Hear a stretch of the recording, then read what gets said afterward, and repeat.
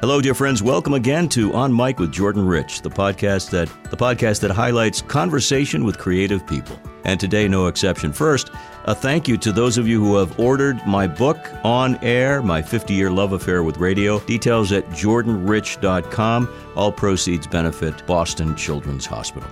Today's guest is terrific. His name is Richard Lertzman, and he, along with Lon Davis, has written Deconstructing the Rat Pack, Joey, the Mob, and the Summit. The Rat Pack, in this case, with a capital T, featuring the chairman of the board, Frank Sinatra, Dean Martin, Sammy Davis Jr., Peter Lawford, and, of course, Joey Bishop, among others. His book is a tell-all that brings the inside scoop of just how the mob, a future president, and 5 extraordinary performers took the world and Las Vegas by storm. So, without any further ado, let's invite Richard A. Lertzman to join us on Mic. I'll begin with this. I just saw Ocean's 11 for the first time in about 50 years, and it was so much fun. And it was perfect timing because here's your book, and there's so much here that revolves around this group of individuals. Welcome. It's nice to meet you, Richard. Nice to meet you. Thank you, Jordan. So it's the 60th anniversary of the Rat Pack celebration.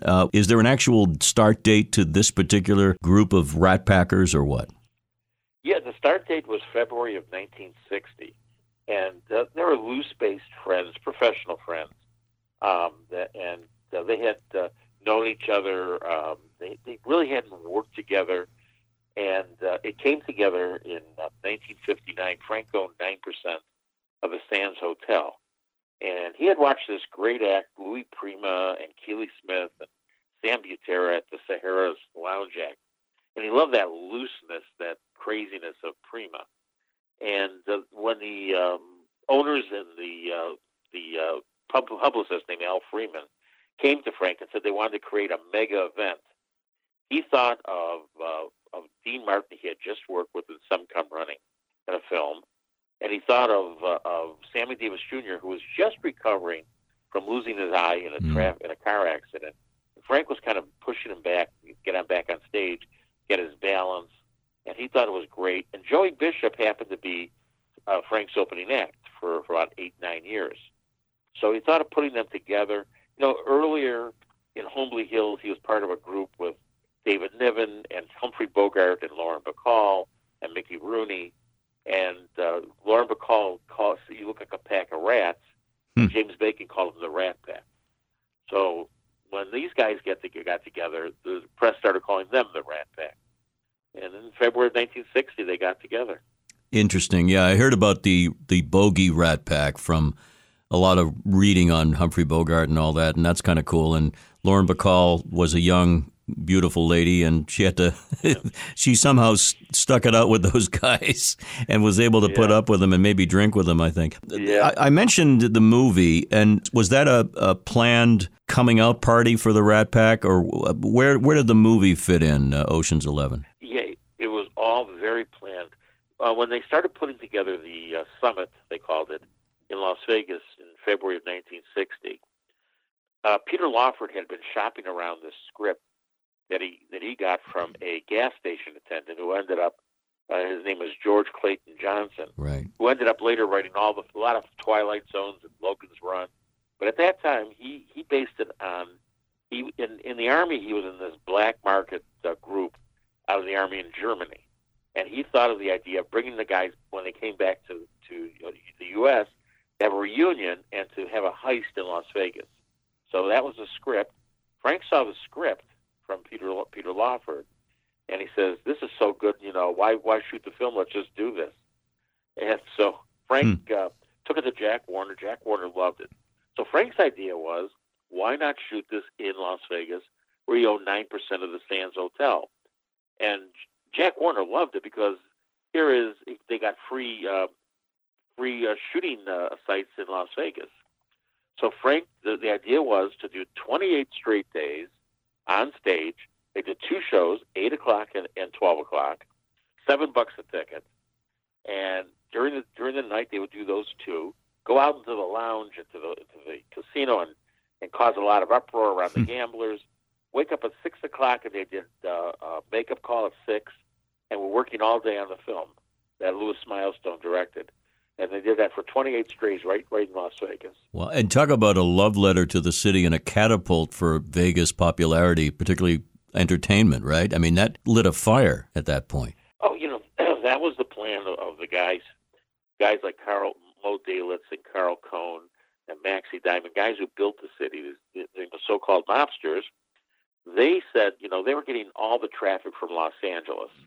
And they said, why we want to put Las Vegas on the map, and what better to do it with than with Frank Sinatra and his buddies. So when they planned this out, when they announced it in January of 1960, they had 250 rooms at the Sands Hotel. They had 37,000 reservations. So the whole city exploded. And for 28 days, you had everybody wanted to be around Frank, Dean, and Sammy. I mean, everybody wanted to be at that show. You wanted to be seen, be heard. And that included the future president of the United States, who was set up to be there, John Kennedy by his father, Joe Kennedy, and his brother-in-law, Peter Lawford. So it was explosive. I mean, you got every film star like Monroe and Cary Grant and Gary Cooper. Everybody were flying out or driving into Las Vegas, and they wanted to be a part of that energy that Frank, Dean, and Sammy brought. Indeed, and we're talking here with you, Richard Lertzman, who's done a great job on the book, and you had a terrific source, it says, Joey Bishop, who is gone now, but was one of the last to remain, and he granted you quite a few interviews. So you must have gleaned a lot from his inside perspective. Yeah.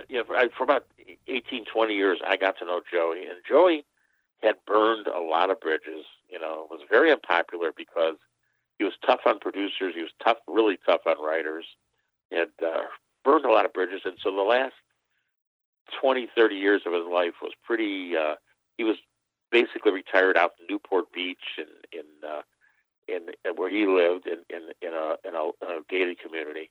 And so he really didn't want to, he initially said, I don't want to talk about the Rat Pack. But when it came down to it, this was his high point of his whole career.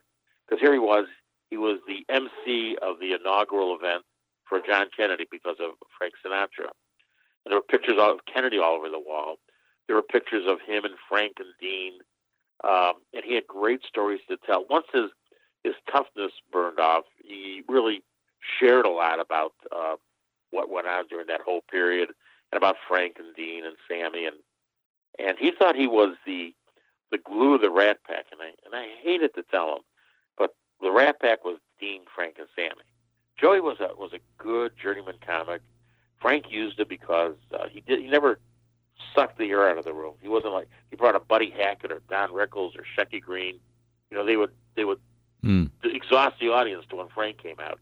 Frank wanted the audience just warmed up enough. And that's what Joey did. Joey was a guy like Pat Henry later or Tom Dreesen, who opened for Frank, who just warmed him up enough for Frank to come out and do his big show. It makes sense because when you watch whatever exists of the Rat Pack film archives, you realize Frank and Dean are just knocking it out of the park, one-liners, and Sammy too, and their timing is impeccable. I want to talk about the performances, but I do want to continue to talk about the personalities. Many people who remember Peter Lawford remember him as a suave actor from the 40s and 50s. I think Anything Goes. Good News. That was the movie. I remember him. And a bunch of other things. But, I mean, he was not exactly what you would call the typical Italian street kid who becomes a member of a Rat Pack, and yet he does. How much of that is because of his political connections, quote unquote? Well, it really was almost all because of that. Frank and Peter had known each other from MGM Studios, and I wrote earlier a book called The Life and Times of Mickey Rooney. Peter Lawford was known he was a big gossip around the studio, and he got Mickey in trouble with Ava Gardner, Mickey's first wife, and he did the same with Frank. He got Frank in trouble with Ava Gardner, and in the early 50s, Frank came to a party to hit Peter in the jaw for what he started with Ava Gardner. So he didn't talk to Peter for a long time. And when Peter got married Patricia Kennedy, Frank was interested because Frank had done everything you could do in show business. He won the Academy Award. He was one of the great singers. He could do everything. But he loved the idea of being a president maker. So he wanted to get closer to John Kennedy, and the only way to do that would be through Peter Lawford. So that's where he got Peter's script. And when Peter came to him and said that Joe Kennedy wants to bring John Kennedy to the summit for 3 days and to be seen, Frank accommodated him, and Frank was happy to do that. And Joe Kennedy didn't want his son to look like Richard Nixon, this very stodgy, even though John and Richard Nixon were close to the same age, he looked older and stodgy. He wanted his son to look cool and to a young generation, energetic. And Frank and the guys gave him that opportunity. In fact, they eventually started calling him the Jack Pack because they supported him all through that year as he ran for president. High Hopes and all that, right? The song? Yeah. Campaign song. We did the song for Kennedy at the Democratic Convention in '60. Is there any information that we now know about Kennedy's dalliances any time during that period in Vegas? Was he a good boy? In Vegas, he was on his best behavior because he was there for appearances. Mm-hmm. But what happened was that Joe Kennedy had talked to his old buddies. Even though Joe was the ambassador to St. James and was ambassador to England, and he had known the racketeers because he had worked in Prohibition up in Boston. So he went to Sam Giancana, Momo Giancana, and to Meyer Lansky and to Mo Dalitz, and he said, there's a lot of heat in Las Vegas. If my son becomes president, we'll draw the heat off of you. He'll make sure he doesn't go after you. And he said, but what I want from you guys is I want $1 million campaign donation. And John Kennedy was there as the bag man to pick up that $1 million. So Sammy, Peter said, come here, you have to see something. And he took Sammy back to Carl Cohn's suite, and in there was a satchel with $1 million in it with a set of handcuffs. John Kennedy, after these 3 days, went back on a plane with it handcuffed to his hand of $1 million in the satchel that he took back to Joe Kennedy. That is such an amazing story. Got him in some trouble because Joe had a stroke, and Bobby Kennedy decided to go after Momo Giancana. Right. And told him in front of the Senate, don't you giggle like a girl, and who knows what happened from that? All the conspiracy theories. Come from that. But that is such an incredible story to think that you're talking about cash now. Really, we're not talking about a chit. We're talking about cash, right? It wasn't a regular campaign donation. It was a donation from the wrong guys you don't want to cross. Absolutely. We're talking here with Richard Lertzman, a tremendous new book called Deconstructing the Rat Pack, Joey, the Mob, and the Summit. And the reason Joey's mentioned is, as we just discussed, he was a big part of the interview process for Richard. Take us back a little bit before we talk about what eventually befell them and talk about some of the personalities involved. Dean Martin, it's usually assumed by people in the know that he wasn't in his cups. He wasn't drunk all the time. That was apple juice or something. He liked to drink, but it was an act. Am I right about that? Oh, you can't do that kind of 8 and 12 and then wake up the next morning and be drinking all the time. And for Dean, it was an act. It was a creative act. He liked to drink in his own time, but professionally, Dean was a pure professional. So Dina Martin said 100%. Whenever she went up on stage with him, it was always apple juice in his glass. He played the part of the happy drunk, and that's what sold Dean. Dean Martin was, in his own life, a family man in a lot of ways. He would go home, and Jeannie, one time Jeannie threw a party in Beverly Hills, and it's 8 o'clock, and Dean said, I don't want any more of this. He goes up to his room, gets in his pajamas, and starts watching Westerns. And, all of a sudden, it's 9:30, and the party's still going on. It's loud. Dean calls the Beverly Hills police and has the party raided. His own house. His own house. Because I love it. It was bothering him watching a Western that he was enjoying. It's always incredible to see how cool he is and all of his veneer. And my favorite line is, "This is as good as I'm going to be all day," or something. This is as good as I'm going to when I wake up. It's as good as you're going to feel all day. As good as you're going to feel all day, right? For people, yeah. and Dean was super cool. He just, in real life, just never took it seriously. Played golf all day.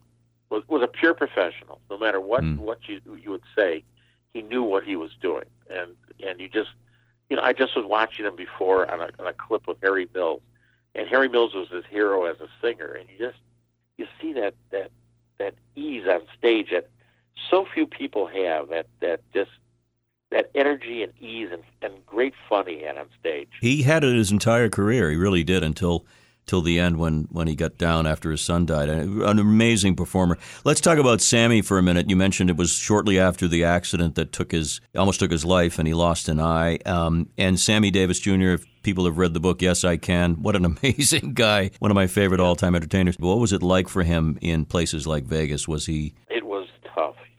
He was part of it with his dad and part of the Will Maston trio. Mm-hmm. And, they faced segregation wherever they went. Sammy, this is during the time of the Rat Pack. Sammy this was at the Sands Hotel. And in the Sands Hotel in the pool, they had a floating crap game. And they would play crap right in the middle of the pool. Sammy decides to swim at the deep end, jumps in, and the gamblers turn around. They tell the head of the hotel, Carl Cohn. Carl Cohn has to drain the pool and scrub it. Oh, my God. Because Sammy jumped in. Wow. And how do you feel when you have that face you? Sammy was going with May Britt, who was a blonde Swedish actress who he eventually married. And there was tremendous hatred, and he got hate letters from everywhere about that. And Sammy wasn't even allowed to stay until Frank Sinatra put his foot down in normal Las Vegas, because there was a quarters for African American in the downtown area. So it was a tough go, and he had so much talent. He could sing, he could dance, he could do impersonations, and on stage there's another dynamo that you really can't capture on film. You had to see him in person to really know how much electricity he had. Touche. One of the most amazing performers, and I've always heard that Sinatra did indeed stick up for him and others, and he had a lot of peccadillos, but never did anyone accuse him of not being fair when it came to race and things like that. Yet, Richard, let's take it to the stage, and if you take a look at what they did on stage in 2020, 2021, you'd have the thought police and the woke crowd just banning them for life, because the stuff they did was funny as hell, and yet it was certainly not politically correct. Comment, if you will, on the material that they did. It's misogynistic, no question. The Me Too or groups like that would really come down their throats in 2020. You watch Ocean's 11, and it's kind of a guilty pleasure, but there they talk about women as ring-a-ding-ding. We have a picture in the book, striking We Want Broads with Frank and Dean. And it's of the time. This was the last breath of this full-out misogyny. And no matter what, it's still, 60 years later, people forgot about a lot of things, but there's maybe 20 or 30 Rat Pack tribute groups that go around the country. And people still love that kind of humor. You have to tone it down. And you watch Ocean's 11 and a lot of films that Frank did, it was, but it's of the time. You have to consider, the time and the place. But it was hysterical to watch. And, I watch it with my wife, and she's like grinding her teeth watching how Angie Dickinson's treated in Ocean's 11 or Shirley MacLaine.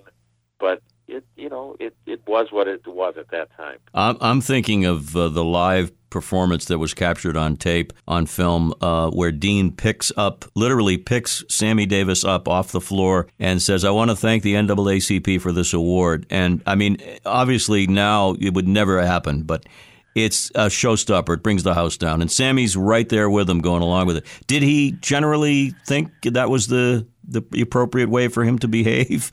Did he have any issues, do you know, Sammy? Sammy really, went along with it. It was all part of the act.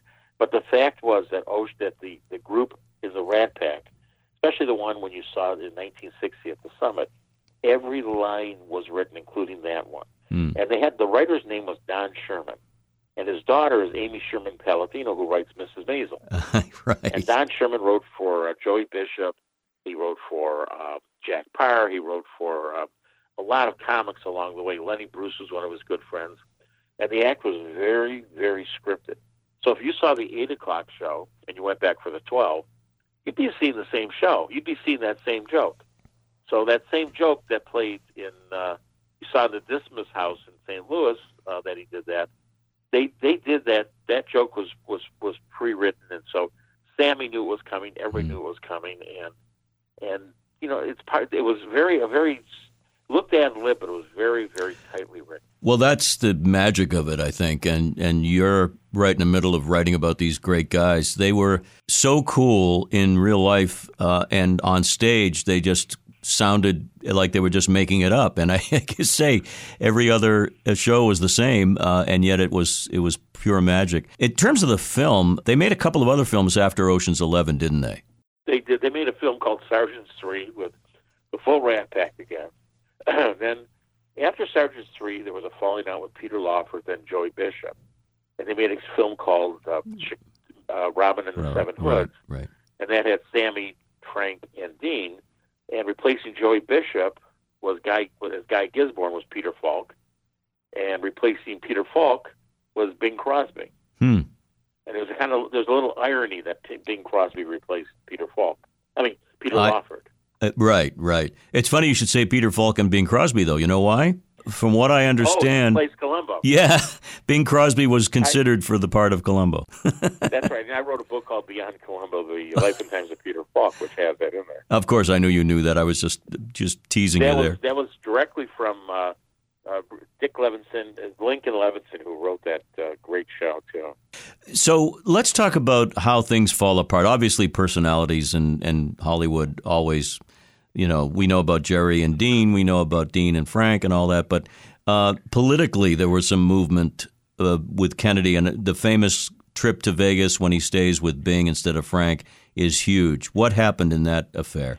Well, Frank loved the idea that he was close to power, and he had put together Kennedy's inauguration. He really went around the country with the rest of the guys pushing for Kennedy. So the payoff would be that Kennedy would come and the Western White House would be in Palm Springs, where Frank had this big compound. So everything's planned out. This is 1962. Everything's planned out for the president to come out and visit Frank out there. And Frank builds a heliport. He builds buildings for meetings. He builds an area for the Secret Service. And everything's being built up. And then it comes out that Frank was partners with Sam Giancana in the Cal Naval Lodge with Dean Martin. And Joe Kennedy tells Bobby, there's no way that John's going to go out there. So John and Joe Kennedy tell Peter Lawford, who's the brother-in-law and son-in-law, and they said, Peter, you're the messenger boy. And Peter goes, oh, dear God. So Peter has to call Frank and said, Frank, John won't be flying out to you. And Frank goes, what do you mean? He goes, it doesn't, the old man doesn't want this, and he's going to be flying to Bing Crosby's house in Palm Springs instead of yours, which makes it double because Bing Crosby was a Republican. So Frank said, the next sound you hear, and he heard this slam down on the phone, and Peter was tossed out of the next film, Robin and the Seven Hoods, and tossed out of anything to do with Frank. And Frank really badmouthed him that he was unreliable, so his career was really damaged by that one move. And as we all know, in a few years or a few decades later, Frank is running the inauguration for Republican Ronald Reagan. That's right. So he was old friends with Nancy and Frank.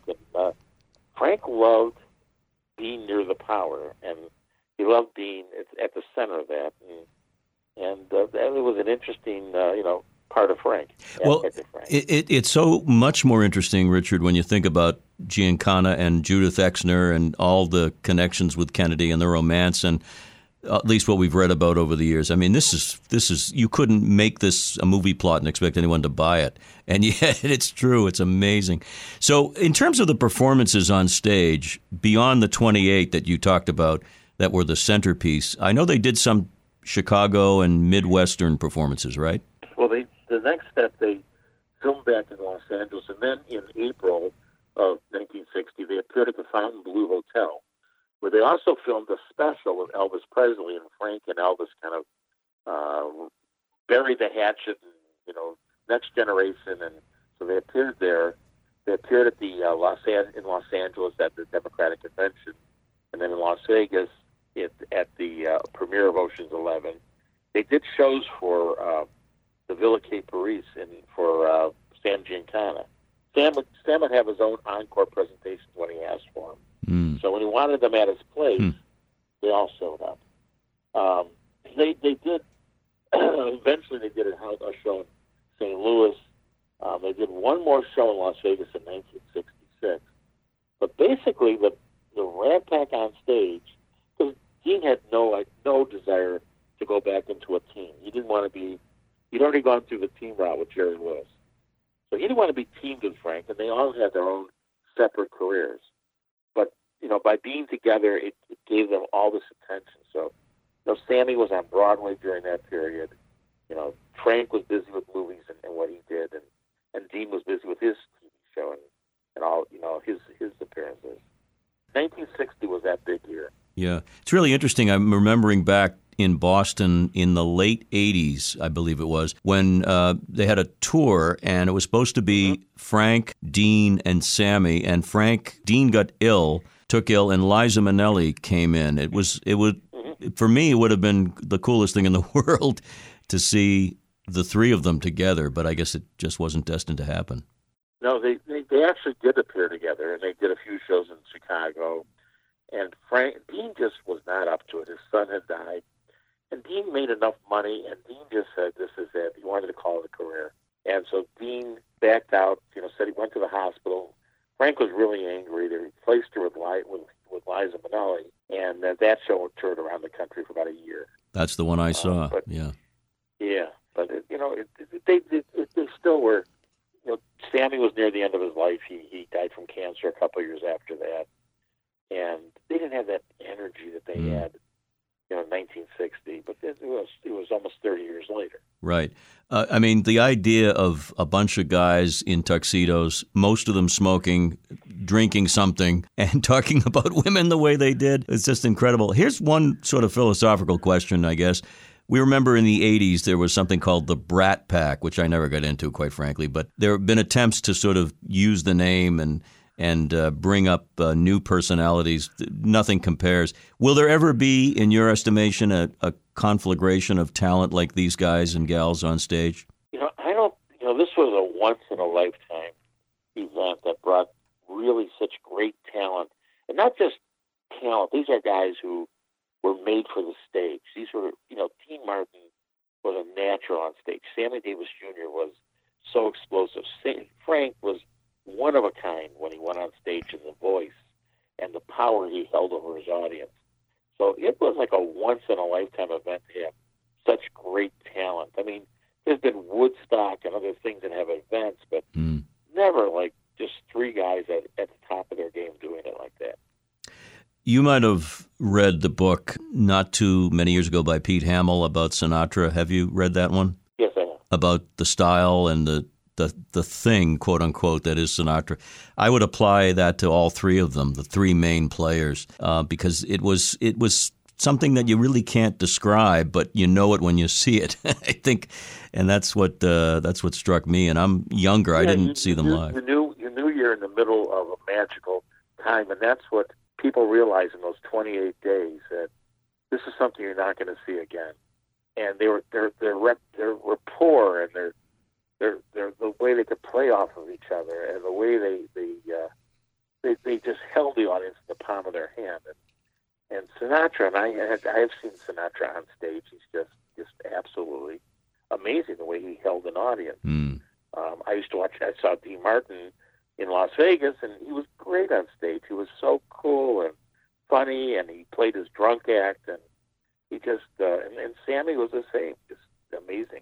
It's funny, too, as I think about this, talking with you, and I'm so delighted to have you as a guest, I'm thinking of the remake of the film Ocean's 11 with George Clooney, an all-star cast. It was a lot of fun, Carl Reiner. If you go back and watch the original, albeit dated, there's something so special about that one. Everything about it, the fact that it's in Vegas and it's them, it's all these guys getting together, and people like Henry Silva, who I thought was one of my favorites, whether he played a villain or not.